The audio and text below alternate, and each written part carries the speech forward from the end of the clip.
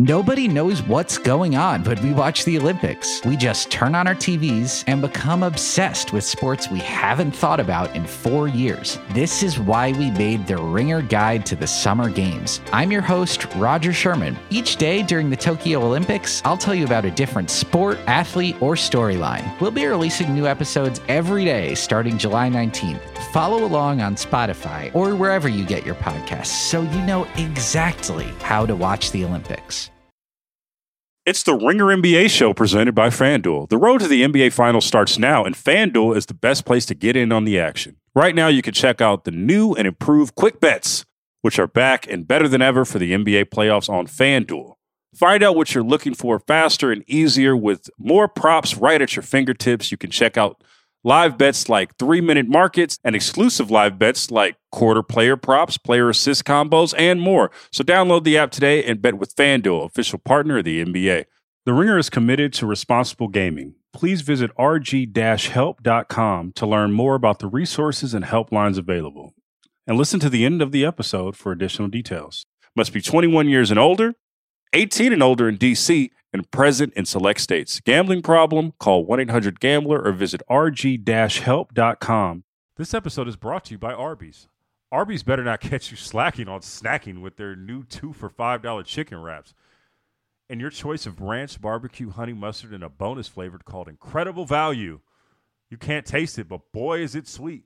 Arby's 2 for $5 chicken wraps are here for a limited time at participating locations. Visit an Arby's near you or order ahead on the Arby's app.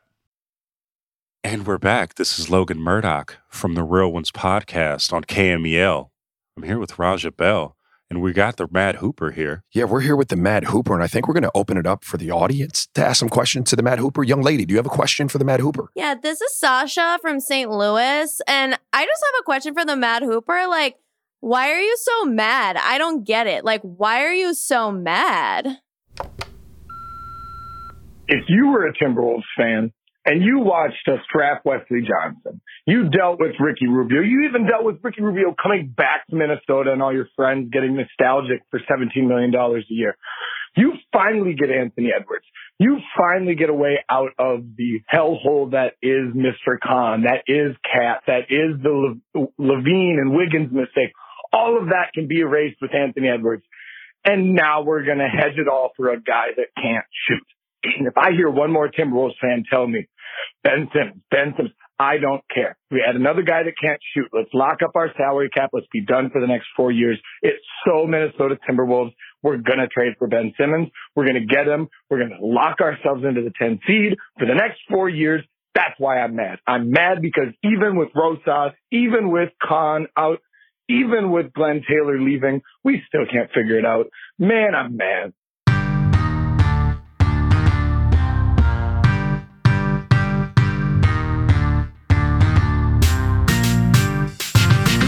Poppin', Logan Murdock here, Sasha Mack on the board. We got Raja Bell back in the building. Raja Bell's back. I'm very excited. Raja, It's good to be back.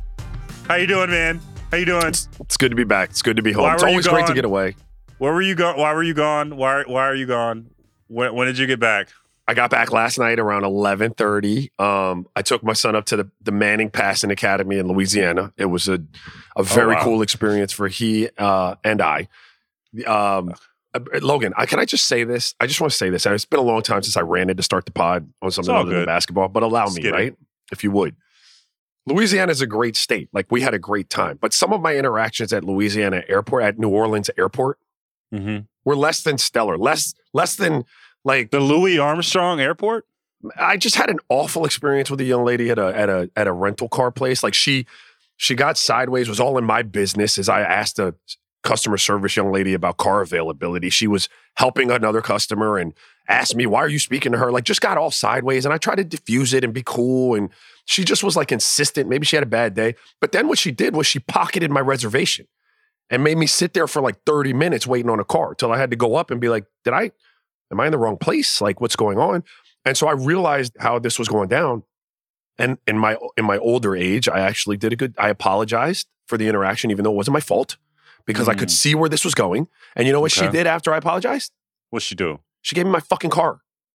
Wow. But she was going to hold that reservation off of like some petty Hey, she wanted that apology, bro. She wanted that apology. And then I had a woman, as I tried to approach the plane. Do you get on a plane first or last? I get on the plane. Usually, I get on the plane first. I got my shout out United. I'm a United person, so I get on first normally. I don't like to wait on a plane, right? I don't like to be sitting on there. It gets stuffy, so I like to get on last, right? So you like to get on last? Wait, I like to get on last. Okay. Nah, I mean, like, I don't have nothing that's got to go in the overhead. It's just a backpack. Like, I'm gonna get on last. So as we get up and get on last, the woman at the gate, after she takes the two people in front of our tickets, she shuts the door in our face. Like, I'm standing in the door in the other lady's face? I'm in a line. I'm the last person in the line. She shut the door in our face as if to say, you're not getting on the plane. That's not funny. That's not funny, but it's funny. Like, you're over here like, what the fuck? I'm like, what the fuck? And she wasn't trying to be funny. She was just real talk. Like, you waited too long. You ain't getting on this flight. So I had to fight with her. Damn. Like, they closed the big door to like. In my face, Logan.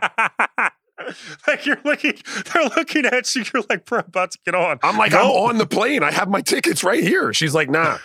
So you were in like the circular thing, the I don't know what to call it, but the thing that goes into the this was the gate agent. I was in the waiting. I was trying to get through the first doors to get on the like jetway. Played you. Bro, so that was my experience, bro. But I'm happy to be back, dog.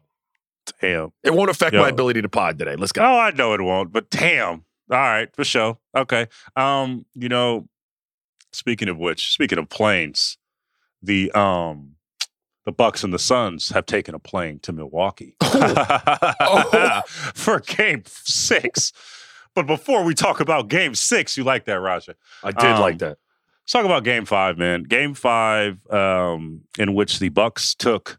I just want to say real quick, you weren't here on Thursday. We had the legend Seared Sohi on, and I changed my pick. I picked the Suns to go in to win this in 6. Last episode, after the Bucks won in Milwaukee, I picked it for Bucks in 6. I picked them. I said I'm going to amend my pick, and the Bucks showed me why.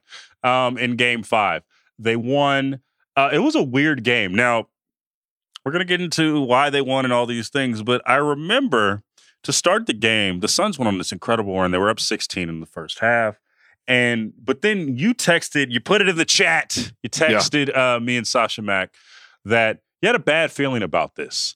And I was like, what are you talking about? Because I had started the exchange because I texted in the chat, Devin fucking Booker, because Devin Booker dunked all over Giannis, and he did the shoulder strut. He was locked in. He was like, I'm here. I am Devin Booker. I am not letting us lose this game. Look, right?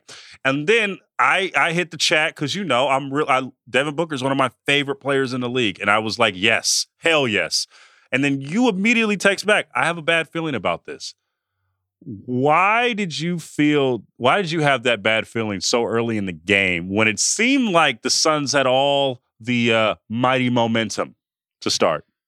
Sometimes you have a gut feeling. I got back to the hotel. I had missed the first 4 minutes of the game, 5 minutes. And then, but I was keeping up on my phone. And when I sat down, I saw that the energy in the building was fantastic. The Suns were flying high. And then I looked, it was 16. But I just saw the Bucks with a level of poise that was concerning. Like, no one was really, they weren't getting out of themselves. They continued to run offense. And if I'm going to keep it a buck, Logan, they had played so well, the Suns that is, and shot the ball so well. And they hadn't really run away because it was 16, but then it was back to 11. Yeah. Right. And it was 16 and then it was at 9.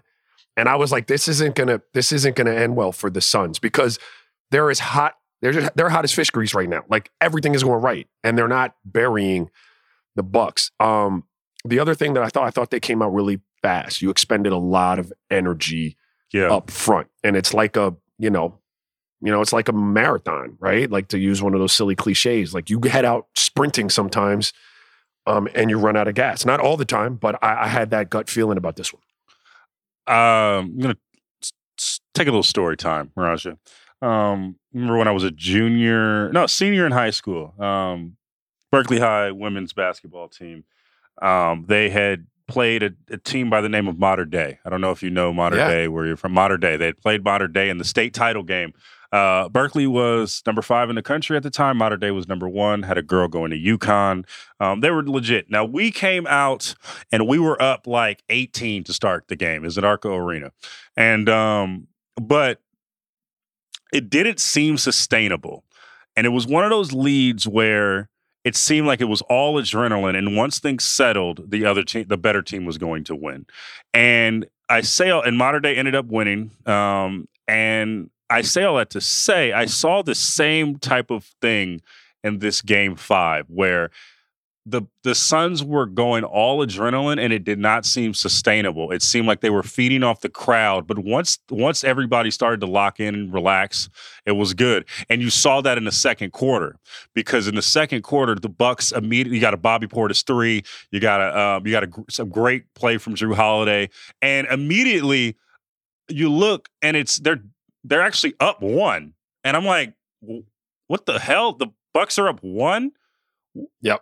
And the Bucks, and at that point, from the second quarter on, the Bucks were in complete control of the game, and I didn't think that they were going to let up even. And we'll get to this down the stretch. Even when we got down the stretch, it never seemed like the Bucks were going to lose this game. It seemed like they were in control, and they were the better team, and they had everything that I said that the Suns had to start this series, the poise and the moxie down the thing. That's what the Bucks had throughout the game. Did you see that? So that's like you come out, in a boxing match and you hit first, like knock a dude down, boom. You think it's a wrap. He gets up off the canvas and he's unfazed, and now you're in a slugfest, right? And the Suns looked like a deer in headlights, like they thought that rally or that early adrenaline should have put the Bucks to sleep. And I don't think they recovered until late in the fourth quarter from that. Because late in the fourth quarter, when desperation set in, I thought they actually played with some of that energy. It seems that they like had when desperation sets in, it's one of those things where it's like when it's desperation for a basketball team is like a writer on deadline when the deadline is creeping up, because you stop forgetting all that shit that you were all that timidness that you have, and you say, fuck it, I got to do the best I can with what I got. And I'm tired of just being timid because we don't have much time. Is that what you saw from this team? Great analogy. Yes, you have at your best work, right? Nothing to lose. That's when your best work happens, yeah. Nothing to lose. Like, we got to get this done. And so, I think they got, but we talked about this, right? We talked about the tightness in a series, right? The complexion of the series. I use that word all the time. But when you're at home as the Suns team, and to some degree, this is what we talked about when we did that kind of pretenders like segment. When you're in a big game like that, can you stay loose enough? And I think you saw the Suns tighten up, because you got to get that. That's a pressure-packed game if you're the Suns, for obvious reasons. Mm-hmm. You lose that shit in a best of 3 series, and now Milwaukee's got home court, and so they got tight, and they didn't loosen up until the fourth quarter. I said this a week ago. I don't think anybody really heard me. I was on with Greeny, and he asked me about Devin Booker when he was struggling and what he needed to do offensively. And I said his offense will come back. Like, he's too good of a player. He has to kind of dive into some other areas of the game and help his team in other ways. And once he does that, the offense is going to be fine. But I also cautioned against Devin Booker becoming the 40 to 50 a night player. I don't think the Suns are at their best when he scores 40 to 50 points.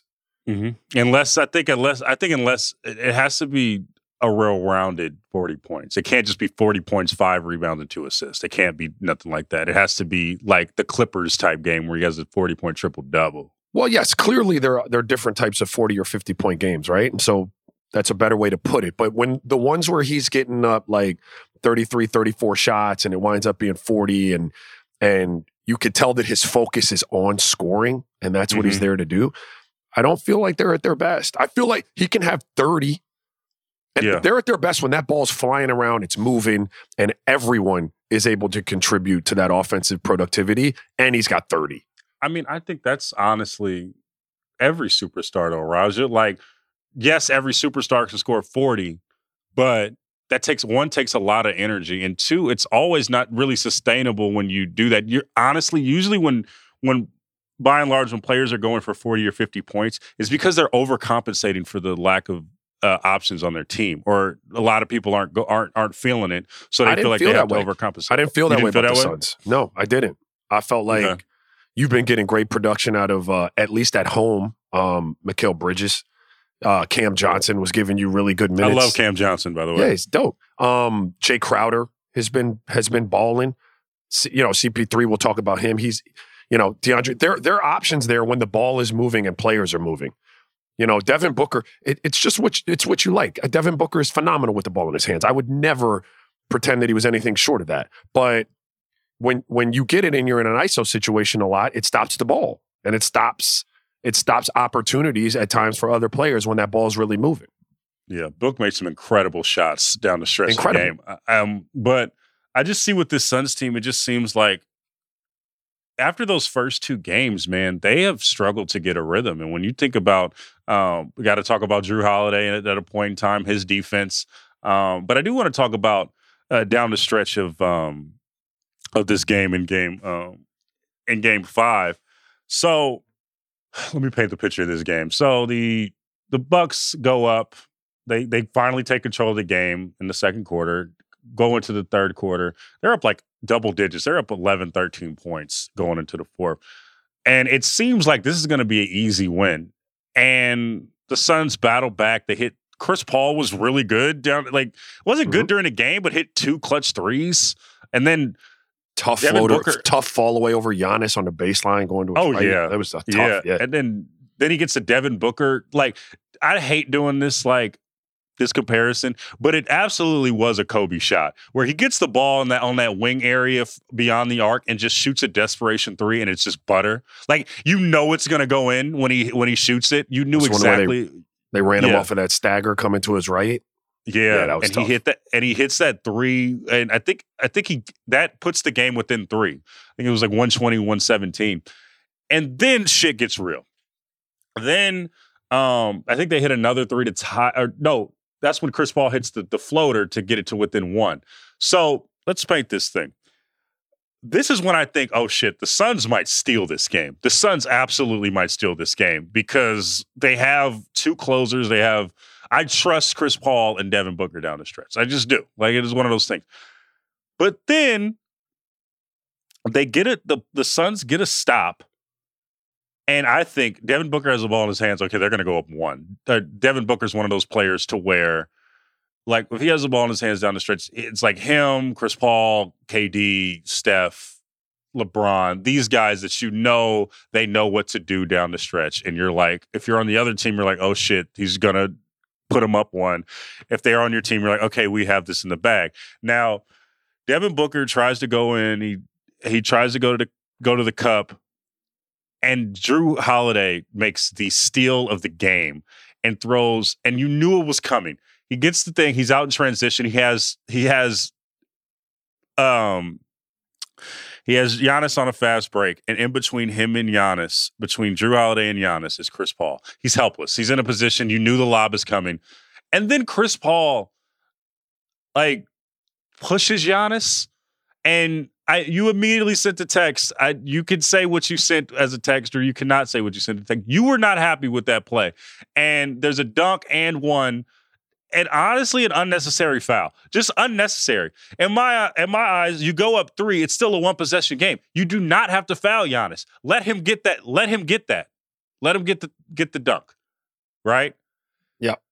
We have more to talk about, but what do you have to say about this sequence? Because it was really nasty. It was a nasty sequence. How much time was on the clock? Do you remember when that happened? I think it was a 2-for-1. I think it was 30-something seconds left. Okay. All right, because my initial, I didn't know the time, but my initial was it was really risky pass by Drew Holiday. It was no. And if you have Giannis on there, you fucking throw that pass. I mean, he threw it.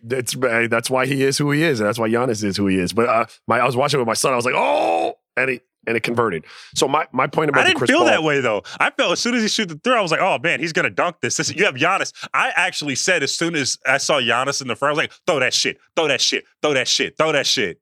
I thought he was gonna circle it out. But I didn't know time. So I thought it was under 24 and they were gonna have to foul. So, but it's a tough one because as Chris Paul, I would have probably fouled too, Logan. You're caught in the middle of that. You don't know. What I said about that foul was he's lucky. It was 13 seconds left. Yeah, that's what I'm saying. That was a risky play. Nah, risky, dog. Risky play. Risky, but yeah, if Drew Holiday throws that assist, If I'm Chris Paul, I'm letting him get it. I'm letting him get the dunk. Why not?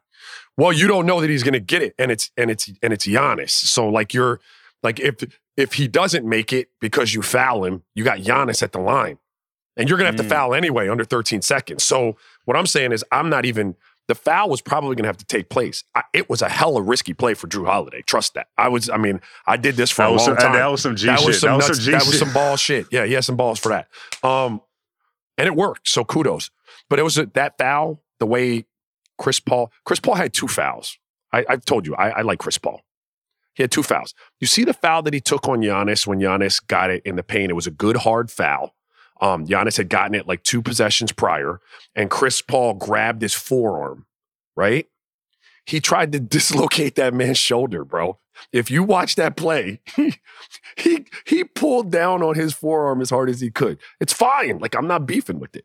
That particular play on the rim, if Giannis, I've been the victim of that.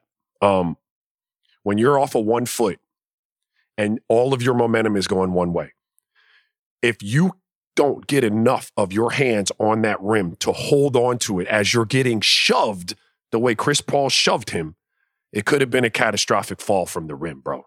Like, he could have really, and I was surprised at the time that they didn't go look at that, because he made no play on anything other than Giannis's waist. He just ran over there and tried to, like, with everything he had. Luckily, Giannis is like a fucking athletic savant, like, where he just, did you see the pictures from that, Raja? There's pictures of him just like, it's like the rim is over his head and he's underneath it and he's like this after he gets pushed. It's amazing. And he's so high off the ground. Dog. It was incredible. Again, in the heat of the moment, I'm not casting any judgment on the play. I'm simply saying that play could have wound up being really, really different, right? That's one of those real dangerous guy in the air, running full speed. If you turn and just shove him, he could wind up in a lot of places. I just feel like I feel like either way, it's a 1-possession game. I'm not fouling. Either way, it'll be a 1-possession game, right? If you let Giannis get that dunk, it's a 1-possession game. Mm-hmm. If you did foul him, you're potentially, it could be a flagrant. He could or he could dunk it, and with 13 seconds left, it's a 4-point game instead of a 3-point game, right? Then you're making it harder on yourself. That's why I'm like, I wouldn't have fouled. No, I know. I'm simply saying when you've watched Devin Booker get stripped and you're falling back into trying to play a 2-on-1 and you see the lob go over your head, your natural reaction is going to be to turn around and try to disrupt that. That's one of those things that's happening in real time. It's hard as shit. But I hear where you're coming from. And then Giannis misses both free throws. They can't, and then your sons, Raja, can't secure the O board. Yeah. And they get it to Middleton. Drew came in and tapped it out? No, that was Drew. Giannis who came in who tapped that out. He tapped it out to Middleton, I believe. No, I think Giannis shot the free throw. I think Drew snuck in. Giannis shot the free throw. Giannis shot the free throw. Then it got tipped hella times, and then the final one was Giannis getting it to Middleton. Giannis tapped it back, but Drew was the one that kept that alive because he came in off of the 3-point circle and got a tip, put it in the air, and then Giannis. That was a smart play too, bro. He didn't want to grab it. He just tapped it back so he didn't have to shoot again. Yeah, and so and I think that when we talk about people who can't shoot free throws, like, you could still be, I think what gets lost in that is you could still be aggressive. Yeah, you don't want to shoot the free throw, but pass to somebody who can make it. That was a great heady play by Giannis. And he did it no look too. He just boop, right out. I see Middleton. Don't even trip. It's right here.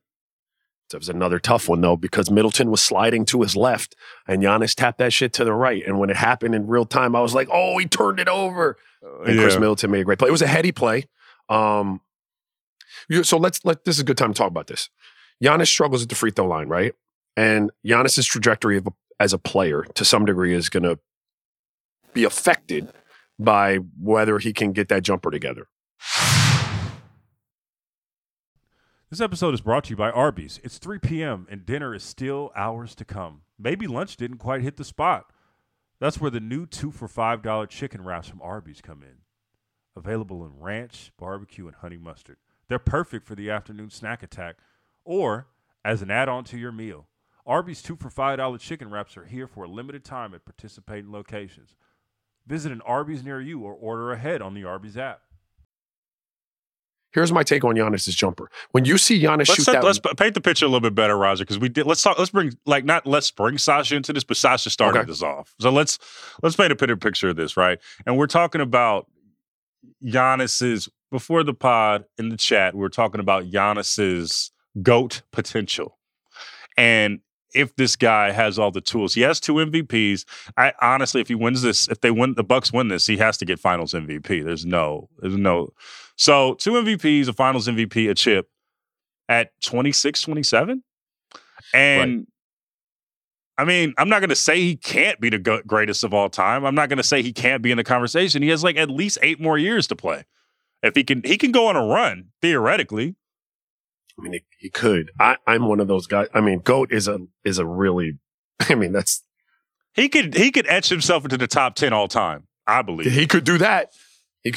And again, I think to some degree at least, it's going to, whether he rounds out that offensive arsenal or not is gonna help with that. His jump shot's not broken. So we said all that for me to say this, in my opinion.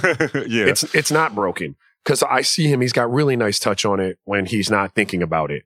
Meaning when he's in that mid post and he's shooting that one-legged fall away, or sometimes when he's around that elbow area and he knows he's in it, he's going to be aggressive and he pulls up. Like those aren't bad. When he has to think about shooting a 3, it looks awful, right?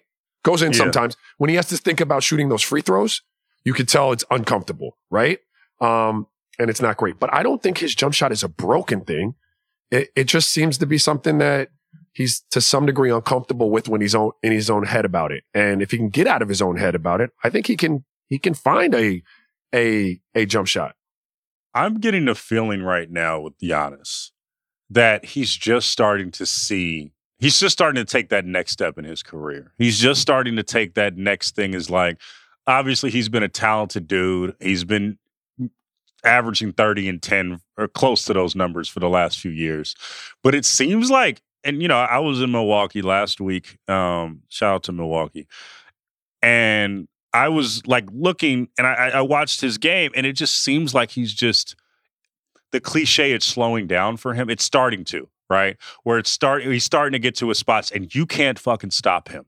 Like, I'm getting to my spots down the paint. What I'm doing. I'm doing this motherfucking spin move, and I'm getting into the lane. It doesn't matter what you do. I'm in transition, and I'm doing this Euro step where I literally go from the 3-point line to the paint, and there's nothing you can do to stop it. But it's becoming to be more refined right now, and I could see in the next few years, like, he could get to like 35% from 3. Like, you don't need him to get to 40. You don't need him to. But you start to see that, Raja, with the fadeaways that he's doing. He's really comfortable with that fadeaway now to where it's like, it seems like, okay, this is his shot now. This is something that he's going to. So when you think about that, like me, you and Sasha were talking about this pre-show, like we're obviously comparing him to LeBron because that is the GOAT of this generation. We could just point blank, in my opinion. And we're comparing them to, and the jump shot got brought up, and I'm like, yo, when LeBron was 26, his jump shot was broke as fuck. It was. But what did he do? He put MJ was a scorer when he came in attacking the basket. Like that jump shot got refined over time.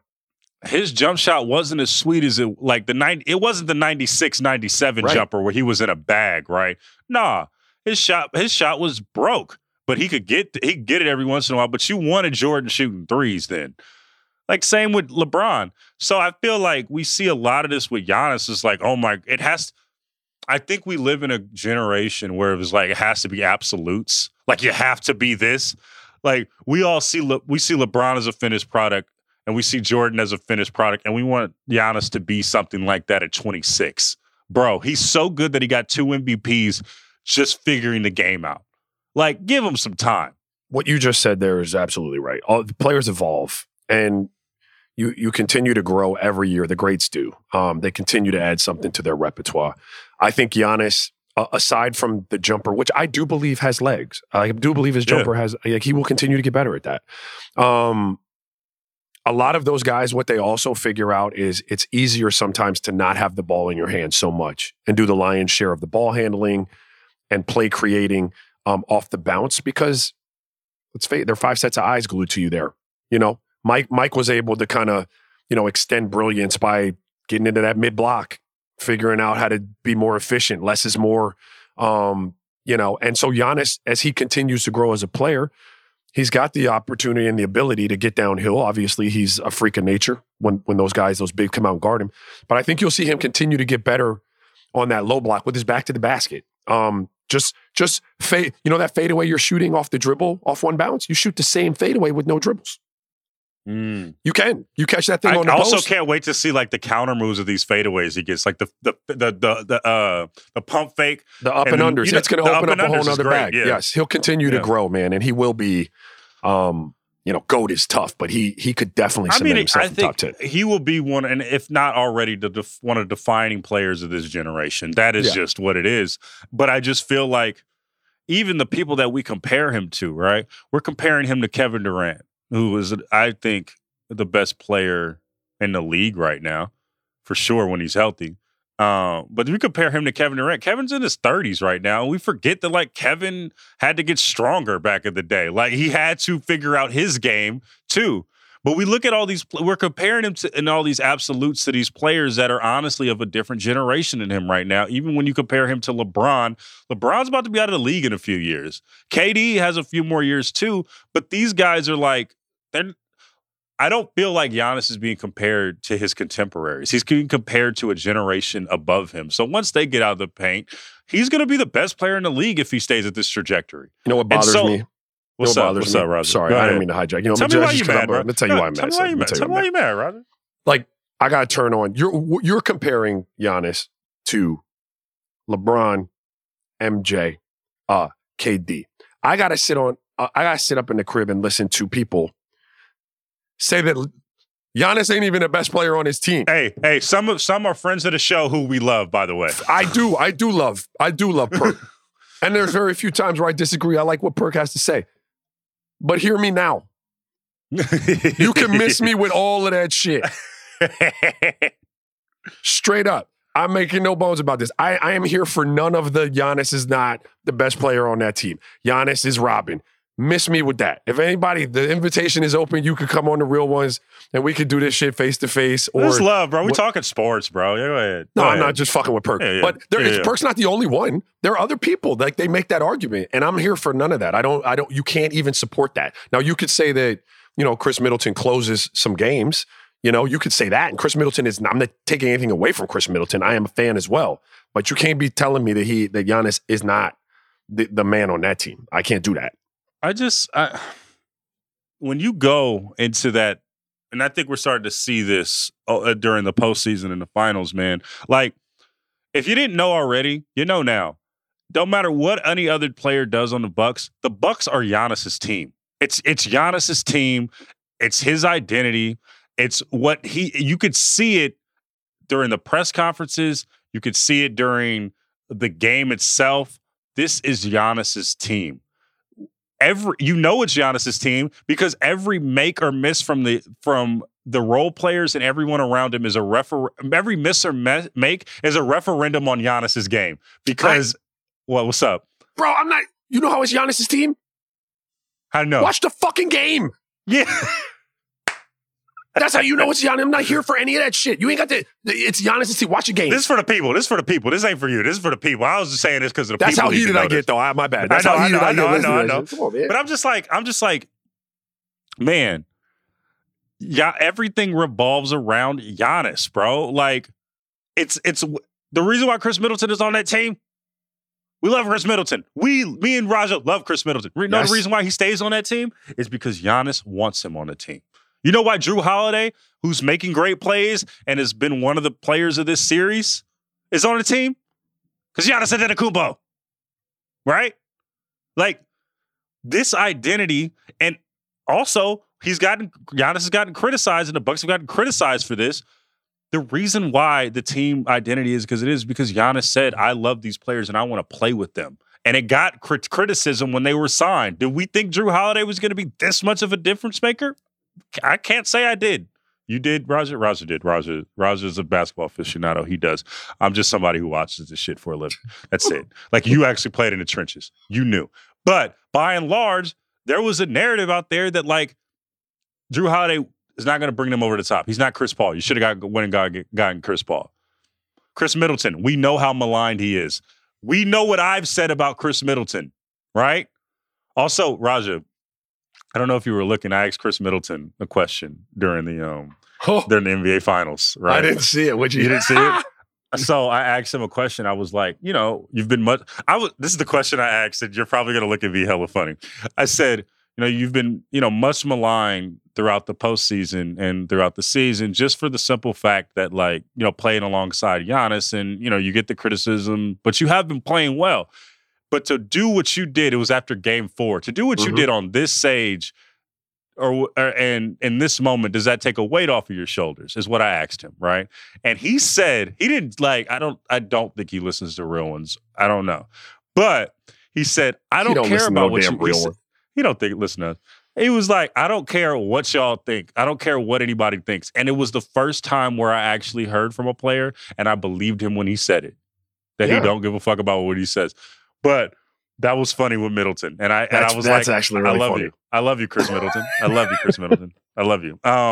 But everything is around Giannis. If Giannis didn't want anybody on the team, they wouldn't be on the team. He loves Chris Middleton. He loves Drew Holiday.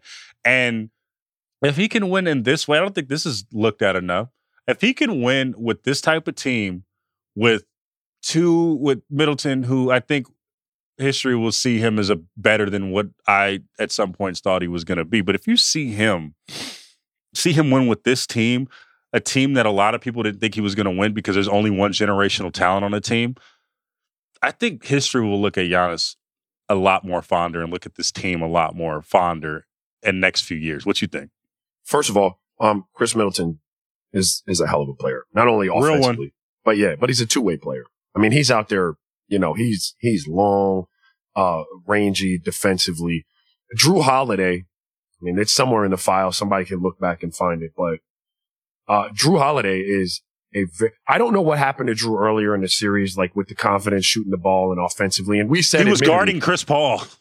Yeah, maybe that's all it was. But he had to continue to be better for them to have a chance. And he said he was tired during the first few minutes. Like it was just exhausting covering Chris Paul. Like makes sense. Yeah, I could see that. He's been brilliant the last few games, and I did think he was the type of player that could help them get over the hump for a championship. Now, I don't know that he's a number one option on the championship team, but that's not what he needs to do here. He needs to be what he was in the last couple games. So I think the roster is better than people give it credit for.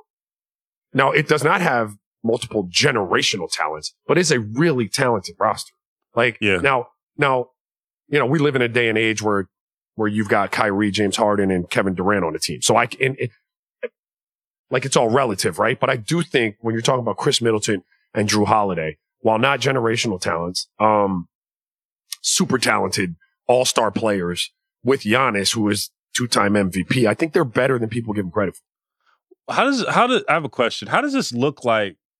If they say if the Bucks win it all, right? They're a team that is built around one, like I said, generational talent. How are we going to look at how we build rosters from like now on to where you're dependent on a star, but you're not dependent on like 3 stars? Do you think that that's going to change how we look at like how we want to build super? Is it like, does this spell the end of the super team era? I don't think so, but I think it's a question worth asking. I do think I think it's a great question. And I think people are going to have to start, like, it's a copycat league. People are going to have to start looking into what their finances are, what type of flexibility you lose when you put 3 stars of that magnitude on a team. Also, how much pressure it puts on your organization. Absolutely. You're in win now mode, like from one night to the next. Like it's just the whole... Without having to develop in a normal way, like throughout the years. Absolutely. And so, I take it a step further. You have 2 teams doing that right now. They're your 2 finals teams, right? Mm-hmm. Like you could say Chris Paul is a generational talent, but he is at the end of that rope to some degree, right? And Devin Booker's not there yet. Like he's ascending into that, right? Like he is on the rise. I can't wait to see what Devin Booker does next year. No, and I don't mean like, I hope no one takes that for it being You're something well that within it's your not. right.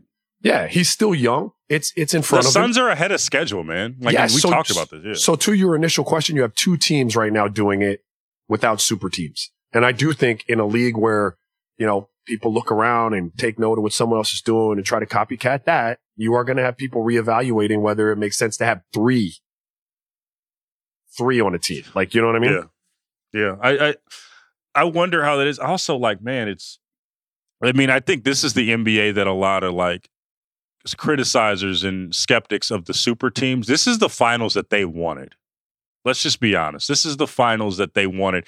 And thank God it's a great finals. This has been legitimately a great finals for to watch in general.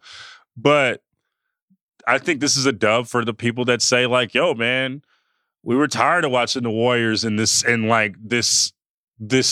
influx of talent on one team. We wanted to see a more solid team with role players and things like that. And we wanted to see something that seems a bit more attainable. And I wonder how that's going to reverberate around the league in the next few years, man, because next year you're going to have those super teams come back. You're going to have the Lakers come back. You're going to have Brooklyn come back with a bit more rest. You're going to have, I wouldn't call the Warriors a super team anymore, but the Warriors are going to be in the mix. You're just going to have all these things, right? You're going to have all these types of things. And I'm curious how the landscape is going to go, because it's funny because you see, even with the super teams, the mortality of these super teams, because if one guy goes down, and I think that's one of the things, if one guy goes down, that spells doom for the rest of the team, right? Whereas if you see the Bucks Giannis had a knee injury. They were able to weather the storm for a game or a couple games without him. Yep. And I don't know, I'm curious to see how that works out, man. I really am. Yeah, it's going to be really interesting. And I think if your super teams bounce back next year and you're talking about Brooklyn and the Lakers in the finals, it's a different conversation than one we just had a second ago, right? Because your super teams have won it. But to the point you made, and it's a really good point about mortality and if one guy goes down, it's not just because it's a brilliant player that's going down and he means so much to what you do. It's because to keep that brilliance, you have to go out and spend less on depth. Right. And so you don't have someone behind that's at least partly capable of doing what he is. You have a minimum guy behind him, and it's hard. Some of these teams are built with good depth. Like, you're not losing a ton going from the number one option to the number two option, right? Like, you're losing, but not a ton. But even when you think about the Warriors and stuff, right? They didn't have much depth, but they had Andre Iguodala, right? Yeah. They had they didn't have depth like that. And, I'm curious to see how who's going to be that other person for the Brooklyn Nets, or, I think the Lakers have a bit more depth than that. But with the Brooklyn Nets is a great case study, because I'm wondering how they're going to be who's going to emerge as the other guy. They need one more other guy besides the big three. They need one more guy. We'll see what happens, man. Let's take a quick break, and I want to preview this Game 6. This episode is supported by State Farm. Man, I remember when I first got into a car accident, it was pure frustration because I did not have State Farm. And now that I do have State Farm, it is an exclamation of pure joy. But the only words that you need to remember are, like a good neighbor, State Farm is there. State Farm has options to fit your unique insurance needs, meaning you can talk to your agent to choose the coverage you need, have coverage options to protect the things you value most, file a claim right on the State Farm mobile app, and even reach a real person when you need to talk to someone. Like a good neighbor, State Farm is there. Learn more at statefarm.com. This episode is brought to you by Visible Wireless. Want a wireless provider that always brings its A game? Switch to Visible, the wireless company that makes wireless visible.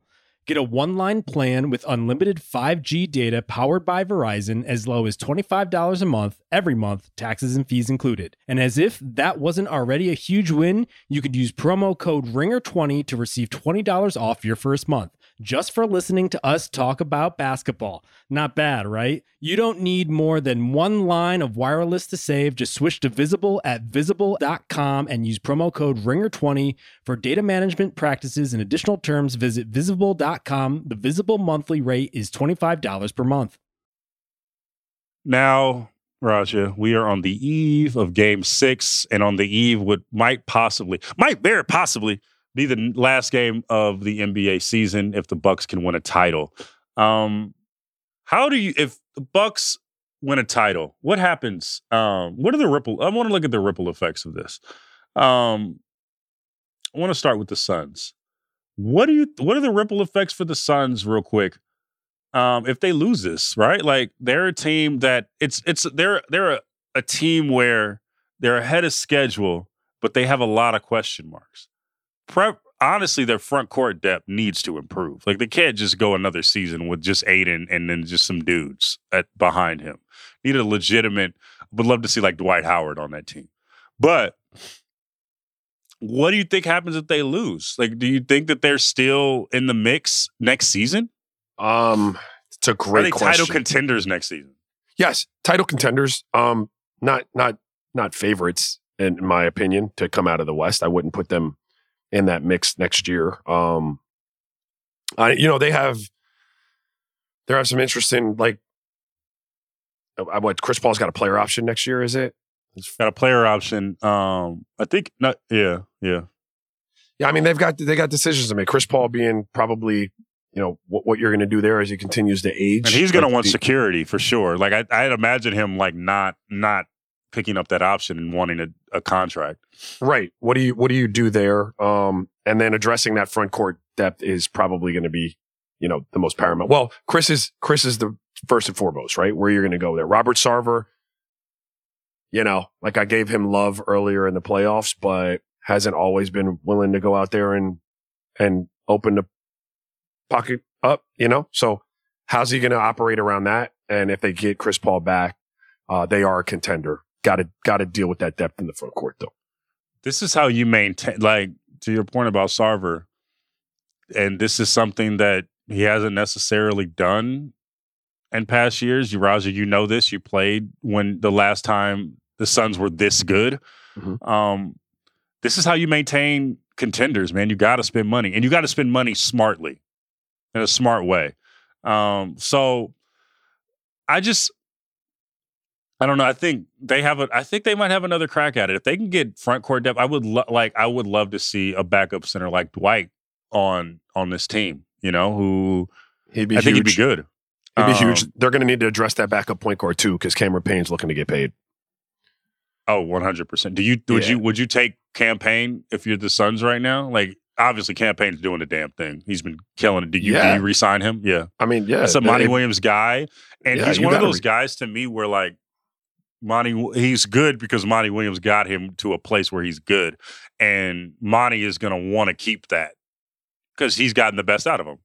And if you're gonna sign, you almost have to sign two people when you sign Chris Paul, right? Because he can't play the amount of minutes and carry the amount of load he's carried. If you're going to extend him into the twilight of his career, you're going to have to load manage, and then you're going to have a really good backup to him that you trust. So as you sign him, you're essentially signing two players, him and a good backup PG. Yeah, I agree with you because I wouldn't even be surprised if next year Chris Paul averages like 12 and 7, and that'll be okay. That's fine as long as he's good in the postseason. For the Bucks, man, like if they win this title, what does that do? Can they repeat if they win this title? I don't know. But it'll be great for that region though. Like Milwaukee has just been forgotten for so many years. It would just be great. And just to see it firsthand how Milwaukee feels about that postseason. It's always fun to see a city that hasn't like won it in the finals. You saw that in Cleveland to where they're just like, they're chomping at the bit. Like we just want to be on this stage. Mm-hmm. How is it if they win this title? Because you've been around Cleveland and you've been around these small market cities where that's their shine. And we're only going to get one 15-year run, and we don't know when we're going to get this again. What is that like when they're at this stage? I mean, it's a great time to be in said city. Let's start there. I mean, when those towns are having success and those teams are winning, I mean, it just means so much to the region and the market. You know, and you know, to some degree, there are two things that kind of dictate how long your window's open there, or how effective you are coming back the second year. Would be the franchise's willingness to keep that run going. That means spending money, right? That means their guys are locked in. They got Middleton locked in. Yeah, Bobby Portis is going to be up. Like he'll opt out at 3.8, I would imagine, right? And yeah, also a real one. Love Bobby Portis. Yeah, Bobby Portis is dope. So, but continuing, like not being satisfied with what that looks like is what I mean, Logan, right? Like not being, it's going to be hard to run it back with exactly the same pieces. So is there something out there where, you know, it makes sense, you know, to do what you got to do to continue moving forward? And then how hungry is Giannis and Chris Middleton? Is that we got a chip, we did it, we're good? Or are you able to come back to camp because you're relatively young and double down on like, we want to keep this moving? And that's not an easy thing. Like, you know, you talk to anybody who's won multiple championships. I have not. But when I talk to Rip Hamilton and LeBron and James Jones and all those dudes, it's exhausting. So, you know, can you stay focused and stay hungry? And that ultimately, you know, determines. By the way, I saw Jupes in Milwaukee. I went up and introduced myself to Jupes. Did you? I called him Jupes. What did he say when you called him Jupes? He said, "What's up?" And he was like, "What the fuck?" And I was like, "No, I do a podcast with Raja Bell." He's like, "Oh shit, cool." No, it's a great dude though, man. Like great friend dude. of the show. Hey, Phoenix Suns, if your PR staff is listening, we need Jupes on the pod if you guys win. Or we need Jupes on the pod in general. I'm going to give Julie Fye a shout out, right? Julie Fye I think she's still in Phoenix. I think. Okay.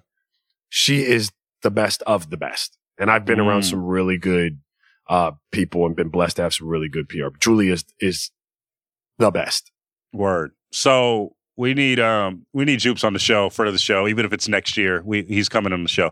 But yeah, wouldn't it be kind of wild if out of all these super teams, the Bucks were like the dynasty out of this? I don't think it's going to happen, but like if they win this title here and then like they just catch all these teams on the back, just because they're on the back end of their primes, like LeBron and KD are just on the back and they just don't win another one. If Milwaukee just sneaks in a couple titles right here, be crazy. Could be fun. Could be fun. I'm just going to say this. What's up?